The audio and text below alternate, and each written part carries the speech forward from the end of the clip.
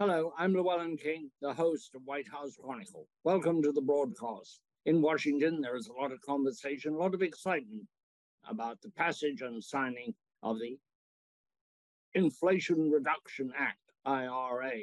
It has particularly significance for the not-for-profit part of the electric utility sector. And today I have two experts on that part of the very complex electric supply system.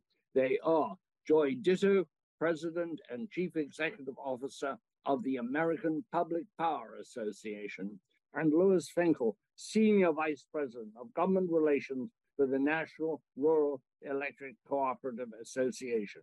Welcome both. Louis, what does this act do for your members? Well, Llewellyn, for the first time in more than 20 years, tax credits are going to be accessible for our not-for-profit utilities.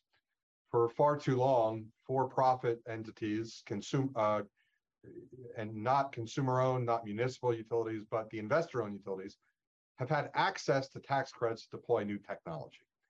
And the provisions included in this bill, for the first time, make those tax provisions accessible to us. They create a level of parity where we don't have to find a for-profit partner to monetize those tax credits, that we ourselves, as the utilities, on behalf of the consumers that own our utilities or served by our utilities, can monetize those credits ourselves and pass those savings directly along to the consumers. Joy, what is this going to do for your members? Are we going to see a sudden surge in new generation, new green generation, and more moves towards a carbon-free economy? Yes, that's the short answer. This is really exciting, Llewellyn. Thanks for having me on, by the way. And as Louis mentioned, we've been working on this actually for over 20 years. Since the 1992 Energy Policy Act, we've been looking at this idea of parity or comparability in the tax code for publicly owned utilities, for other not-for-profit utilities like rural co-ops, so that we can really be unleashed in the marketplace as we continue to drive toward a cleaner energy future. And the mechanism that is included in the IRA is called a refundable direct pay credit, but it really just allows us to take advantage of these tax credits that have been available to our for-profit brethren for many years, both in the form of an investment tax credit and a production tax credit. So, and then there are a variety of new technologies and some existing technologies that we can take advantage of directly. Well, give me some of those technologies. Yeah, so some of the existing technologies are things like wind and solar, but also new technologies like hydrogen. We're also looking at kind of new technologies in the arena of nuclear, but some in the existing technologies of nuclear as well. So we're excited about all of them. And frankly, our members are involved in deploying all of these technologies, but already, and we're innovative already, but the key is that dollar value that the federal government has assigned to support these technologies has not been felt by our customers in communities nationwide serving 90 million Americans have not been able to take direct advantage of these tax credits previously. That's almost 30% of the industry. So this is really about parity, and it's really about allowing our members, large and small, to do some additional innovative things in their communities. Well, Louis, we say tax credits. How much money is on the table? Is it 20%, 30%? Well, for most of these tax credits, it's 30%. And that's a really big deal, right? So a $100 million project means that it's only 70 million that is passed along to the consumer members or the communities that own the utility. These are real savings that have a real impact. And in a lot of cases, these tax incentives and the ability for our members to utilize these tax incentives is going to be the difference between deploying these new projects and not. And let me add one thing. Joy did a great job of touching on a lot of the technologies that'll get deployed. One of the other technologies that's really important for electric cooperatives is the deployment of carbon capture and sequestration projects on existing baseload and on new baseload power. And part of why I touched that, Llewellyn, is that intermittent resources are without question going to be an important part of our energy mix forward. But what makes the grid work, what keeps the grid operational, what keeps the lights on is the availability of that baseload dispatchable power. And so having nuclear, having dispatchable power with carbon capture and sequestration is critical if you're going to have any chance of realistically bringing down that curve on carbon emissions. Louis, our viewers and listeners are smart as hell, but they may not be familiar with terms like dispatchable and base load. Could you explain those slightly? Sure, of course. So baseload power is simply power that's always available. It's always on. It's where you turn on the generating unit, the power plant, and you can dial up and use use it at full capacity. You can dial down. You don't have to depend on the sun shining or the wind blowing or any other condition. It's just a matter of having the fuel available to ratchet it up. So I think that's the first piece of it. Intermittent resources, again, are going to be an important piece of the equation. That's wind and sunshine. Correct.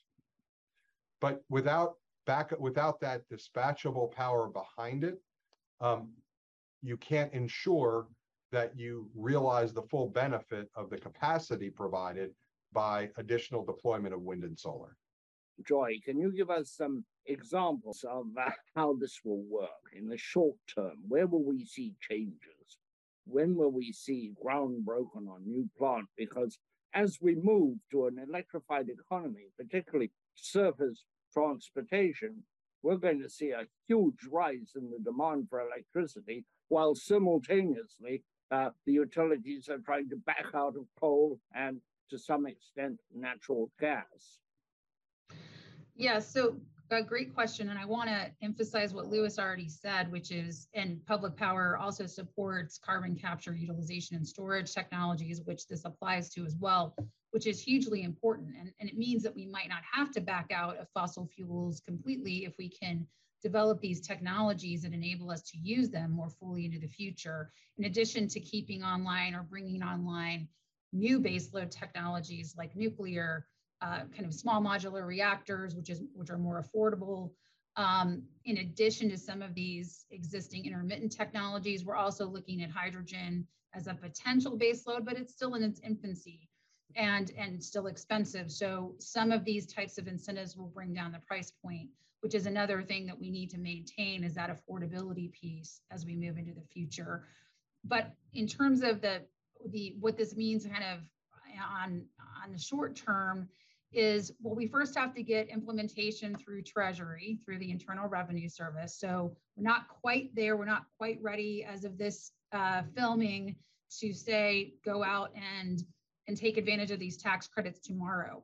So we will need to work with the Treasury to make sure this is implemented correctly. We believe there's some good precedent in the tax code already that enables us to take advantage of this pretty easily, particularly for the public power side.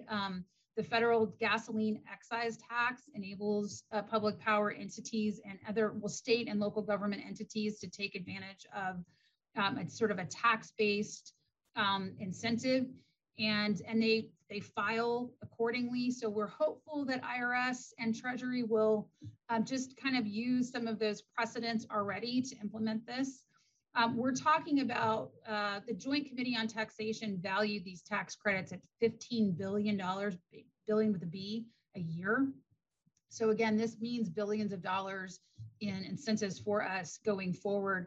So I think our members, I've already talked to them over the last several weeks, and they are excited, ready to move on some of these projects that maybe they've been holding off on, that are smaller, more bespoke to their communities, which is also exciting because they can really gear it toward what their community wants.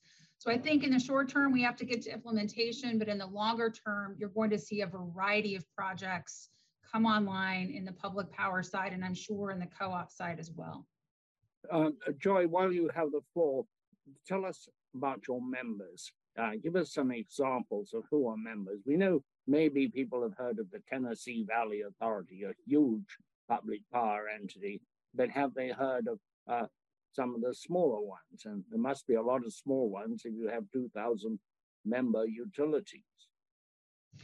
Absolutely. So we have utilities, first of all, in 49 out of 50 states and in 5 territories. The only state we're not in is Hawaii, unfortunately. But I know we have some co-op brethren in Hawaii.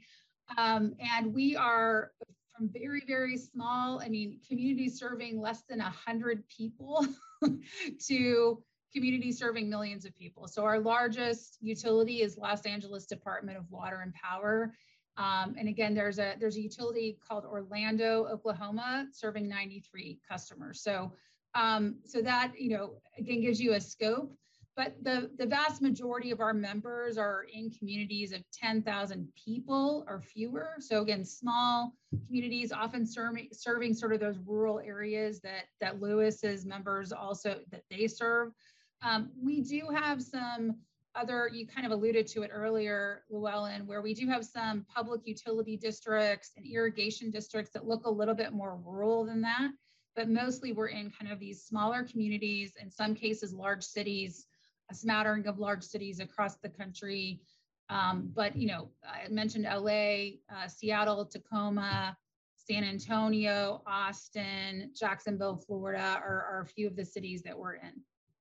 Lewis, would you do roughly the same job for us? Tell us a little more about the rural cooperatives and the concept of the last mile. So, Llewellyn, in many cases, the electric cooperative was that provider of last resort in many rural communities. Our members, don't get as large as the city of Los Angeles because they tend to be more in kind of exurb and rural communities. But our members get as small as 2,000 meters and get as big as 300,000 meters, where they are serving what used to be rural communities, which now have become suburban communities.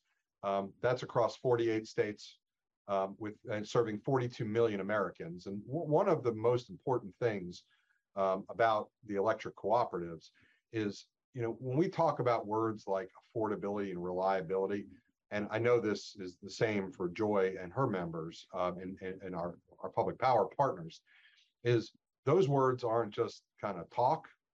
Those are the principles by which we live by. And for electric cooperatives, we serve 92% of the persistent poverty counties in the country. The communities we provide power to that own our utilities are some of the most vulnerable in the country.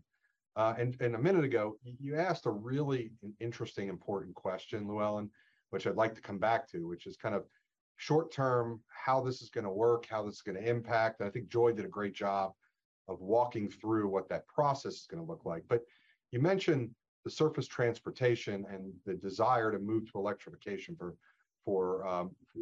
decarbonize. And so that is such an interesting challenge. There's all this talk about we need to, decarbonize the electric sector, decarbonize the economy. But when you say decarbonize the economy, what that really means is more electricity. It means we need more electricity to power all these electric vehicles. And don't take my word for it. The National Academy of Science, which is reasonably unimpeachable, says you need an additional 170% of generating capacity to facilitate the transition of the surface transportation fleet. And that's not 170% after you shut down coal or after you shut down natural gas. That's 170% on top of what we have today. Why I raise that is, as we talk about an energy transition, as we talk about an American economy that is not just dependent on electricity, but is increasingly going to be more dependent on electricity, we've got to ensure reliability. That means we've got to have a thoughtful, reasonable transition as we decarbonize. We need to make sure there's time and technology, and for all that is good, build more transmission to bring all these new resources that these tax incentives are going to unleash to market. All the while trying to deploy all this electric vehicle charging infrastructure, which, as Joy and I really know from talking to our members at the local level, it's going to require a wholesale kind of rebuild in some cases of that distribution system to accommodate all this EV charging for these smaller systems that never had anticipated that kind of electricity to flow on their systems. A question for both of you, and just jump on it. both of your membership, some are very small. They don't have any generating at all. It's a fairly small percentage. Some of them just are wires companies, as we say, which are distributors of electricity. What is the breakdown? And I'm interested in whether any of the distributors, the wires companies, will now get into the generating business. There's a lot that Louis just said in answering that other question, or kind of circling back to that other question too, that I find really interesting and on point. So I want to kind of expand upon his remarks really quickly, and then I'll respond to your question. It kind of goes back to, we are going to have even more responsibility right now as a sector across the board. We are providing service at 99.999% reliability. And that is hugely important, and it means that the lights stay on the vast majority of the time. But when we're also responsible for the transportation sector, the building sectors, all of these other sectors, even more so than we are now, that responsibility becomes even higher, which is why when we're talking about reliability, we're not just saying it. Our members are the experts. They're provisioning this essential service every day. So I want to just emphasize that point that Louis made so well, in the sense that the distribution side of the equation has long been, again, some of these smaller entities that are provisioning service out in rural areas or small communities are getting their generation from a larger entity, either another large public power entity or co-op entity or investor owned or an independent power producer, because of the economies of scale that's typically been helpful to consumers from an affordability standpoint. But now we're kind of looking at a little bit more of that push out into the distribution segment of the industry for distributed energy resources, for electric vehicles. Kind of this whole assimilation of electricity into all aspects of our lives is going to mean that the distribution utility side is more important. And they are actively considering deploying some of these smaller scale generation facilities to respond to their community's needs and wants. We do things called community solar projects, and we've been doing more and more of those. Kind of reminds me of like a community pool. You pay, everyone pays for it, and then you can all use it. And that's what we've done with solar projects. And again, we're going to be able to do more of that because the money side will pencil out more for those smaller communities to do that themselves, rather than having to partner with a third party to do it. So I think we're going to see more of those distribution only entities getting into some of this small scale generation than they have previously. And I think there's another impetus to that too, which is what we saw with the Winter Storm Uri situation a year and a half ago or so, where some of our smaller guys. That was in Texas. Where Texas. Yeah, no, it wasn't just in Texas. Well, and it was not just in Texas. It was up in Kansas. Arkansas, it was up Oklahoma. in Oklahoma and in Missouri. This was a hugely impactful from a price standpoint, and in the case of Texas, from a reliability standpoint, for some of these smaller communities who got hit with exorbitant natural gas prices. They're interested in really being more in charge of their own destiny in some cases. So I can see some of these smaller entities really getting more into the business of provisioning generation services to their communities for for reliability reasons, for emergency purposes. So I see it having that ancillary benefit as well. Thank you. Louis, you might want to expand on and explain distributed energy resources. So within electric cooperatives, it's a similar story to public power.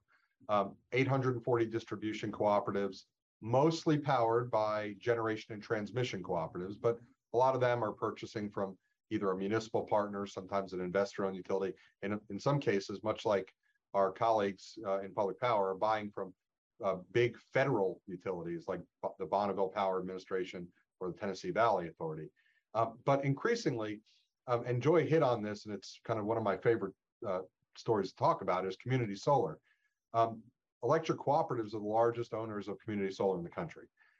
And part of that was because of our local control, our local governance being owned by the community. we can make quick, nimble decisions to deploy technology. And have done that in lots of different communities, whether it was a solar and battery demonstration project we did in partnership with the Department of Energy in North Carolina, or some of our communities out west in states that are solar heavy, like New Mexico or Arizona or Colorado, that are deploying community solar to provide an additional layer of both resiliency, reliability, and create downward pricing pressure. And I think that those combination of factors really makes it a valuable tool. So I think what we're starting to see is that economy of scale, the way that we've developed the technology, nascent technologies, that we've brought down the price point, and if we could only address some of these supply chain woes, it'll make it a whole lot easier to deploy more and more of these community solar and distributed projects around the country. Thank you. I would like somebody to explain DER, distributed energy resources, just so the viewers and listeners understand it. Sure, and I'm sorry if I didn't touch on that well enough. No, please. So distributed energy resources is instead of at utility scale, where you start to deploy them more on a localized level, where you have kind of a system operator, where you have localized or community solar, you have kind of micro wind, you're using hydroelectric heat, you're using geothermal heat pumps, and energy efficient controls to more effectively kind of manage the system on a more real-time basis than just worrying about generating the power, pushing it over the power line, and using it as you see fit. It's a more kind of two-way communication and engaged program of energy resource management, as opposed to the traditional way that it was done, 50 years ago. And what it does is it creates these great opportunities for a better relationship between the utility and the consumer. It puts more control in the consumer's hands about managing their energy consumption, and allows for more efficient control of load to flow in both directions. I'm told by one of your members, Rayburn Electric down there in Texas, that in fact it can save or add to the available electricity about 10%, which is a huge amount. All depends on how much, on the different services and different technologies deployed on the system. But absolutely, it has a great degree of potential. And frankly, I think that potential is going to continue to go up as this conversation continues about load management and better and technology enhancing that system management.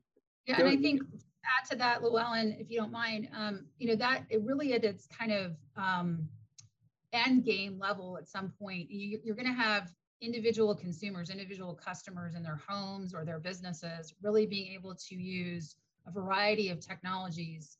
Their vehicle is a charging, unit. Their other, maybe they have solar on their rooftop that they're bringing to bear. Or if they're a farmer, they might have some wind on their facility, on their land. And they are bringing those resources to bear with the utility's full knowledge and ability to absorb it at the distribution level, which ties into some additional technology that you need to do that. But that is kind of the end game, is to be able to really assimilate as the distribution utility all of those variety of resources to optimize the system, create more efficiency, and make sure that the reliability of that distribution grid is not disrupted when you're bringing those small generation elements online. That's really kind of again, the end goal for something like a microgrid, which really is a distributed energy, entity like our members are. They're kind of the original microgrids in many ways. And so that's what you want to have happen eventually. Again, it takes additional technology deployment. There's a level of complexity that we haven't really overcome yet, and a level of affordability and reliability we haven't overcome yet, but we will. And I think that's where we're going as an industry, at least in the longer term. When you say community solar, what are we talking about? Are we talking about rooftops, or are we talking about larger installations, or a mix of the two? Joy? Yeah, I can take that one. It's kind of a combination of things. In the case of some of our members actually have rooftop solar on, for example, schools or bus, the roofs of where, bus shelters, kind of transit areas. And that's how, so it's not all in one place. It's not kind of in a field somewhere, but they're using those different arrays kind of in conjunction with each other as again, a pool of resources, and that's deemed the community solar. Our members also in some cases have solar rooftop programs where they work with individual homeowners or business owners to help them deploy that technology, and then the utility helps manage it for them so that it's kind of a one-stop shop, turnkey service. So it kind of just depends on the community. It just, like is the case with a lot of stuff in public power, and I'm sure in the co-ops, it really just depends. There's some customization to all of this, but the idea is a much more localized resource. Bad weather, it's the new normal, and it's everywhere, and we never know when it's going to strike. How are the utilities, how are your members, both of you, dealing with those? Let's start with you, Lewis. Well, Llewellyn, it's the hardest challenge that exists for an electric utility. Joy hit on reliability, and reliable service is I don't want to overstate it, but is easy when conditions are perfect.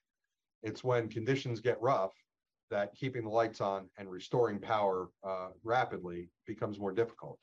The more difficult the storm, the more urgent the need to restore power, because folks are generally suffering. Their homes have been destroyed, their businesses have been destroyed. There's a loss of life. There's tragic circumstances. And it doesn't matter if it's a wildfire or a flood or a hurricane, tornado, whatever the natural disaster is, it has a profound impact on the community and on the people that they serve. That is our show for today. Thank you, Joy Ditto of the American Public Power Association and Louis Finkel of the Rural Electric Cooperative Association. The electric supply comes from the most complex real-time machine on Earth. Just think of 3,000 utilities working together so that I can plug my computer in to play a game. I actually don't play games, but so that I can charge my Kindle. I thank you both very much for your enlightening conversation. Please come back. Cheers. White House Chronicle is available as a podcast on Apple, Spotify, Stitcher, wherever you listen. We are there.